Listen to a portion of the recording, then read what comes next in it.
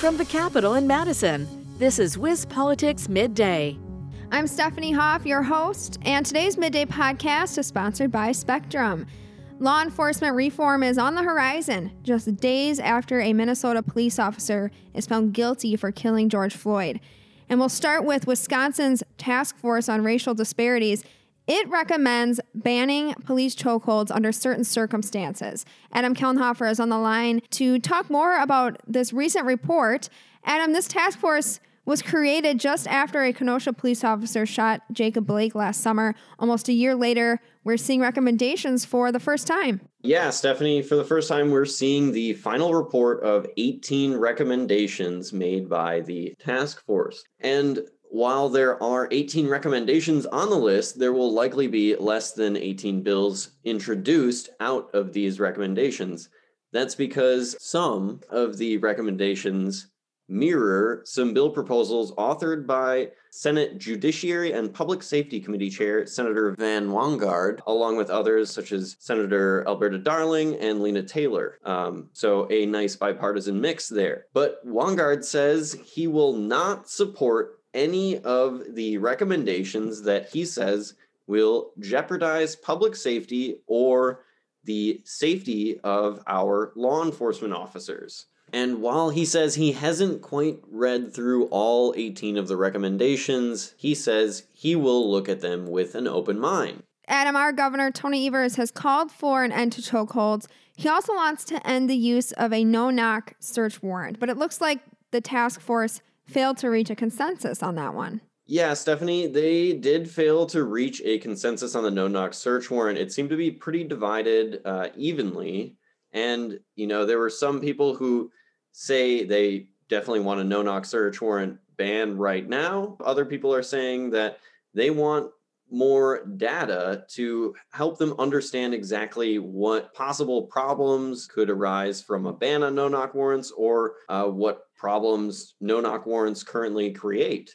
And also on that chokeholds ban, that comes with the key stipulation that officers can only use chokeholds if it is a life-threatening situation or they are using it in self-defense. So, Adam, right after we see these recommendations from that task force, Evers releases his own executive action. So what is this change for law enforcement?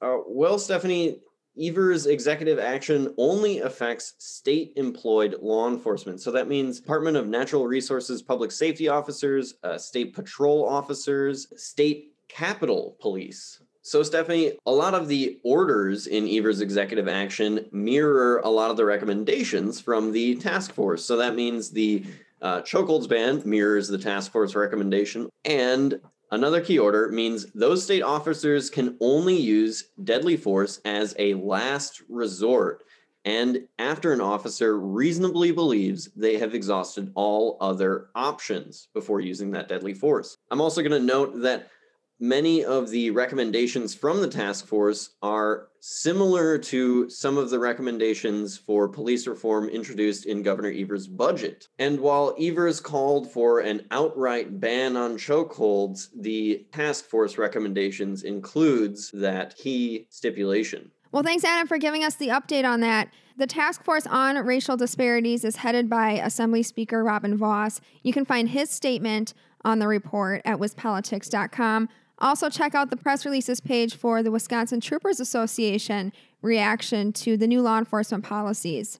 All right, Stephanie, but before we go, do you know what holiday was founded by Wisconsin's 35th governor and former U.S. Senator Gaylord Nelson? Well, Adam, I'm going to make an educated guess here that it was Earth Day.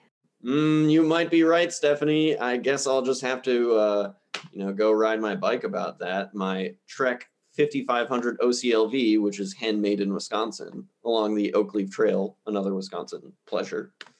But Stephanie, what are you going to be up to celebrate Earth Day today? Well, Adam, I'm enjoying the warm weather we're getting, maybe a sign that spring is finally here. I've got all my doors open and windows open. As you know, I'm an agriculture nerd, and I appreciate what our farmers do to keep our earth clean. So I'll probably be enjoying some Wisconsin wine and Wisconsin cheese later today. To learn more about Earth Day and its significance in Wisconsin's history, you can see more on wispolitics.com.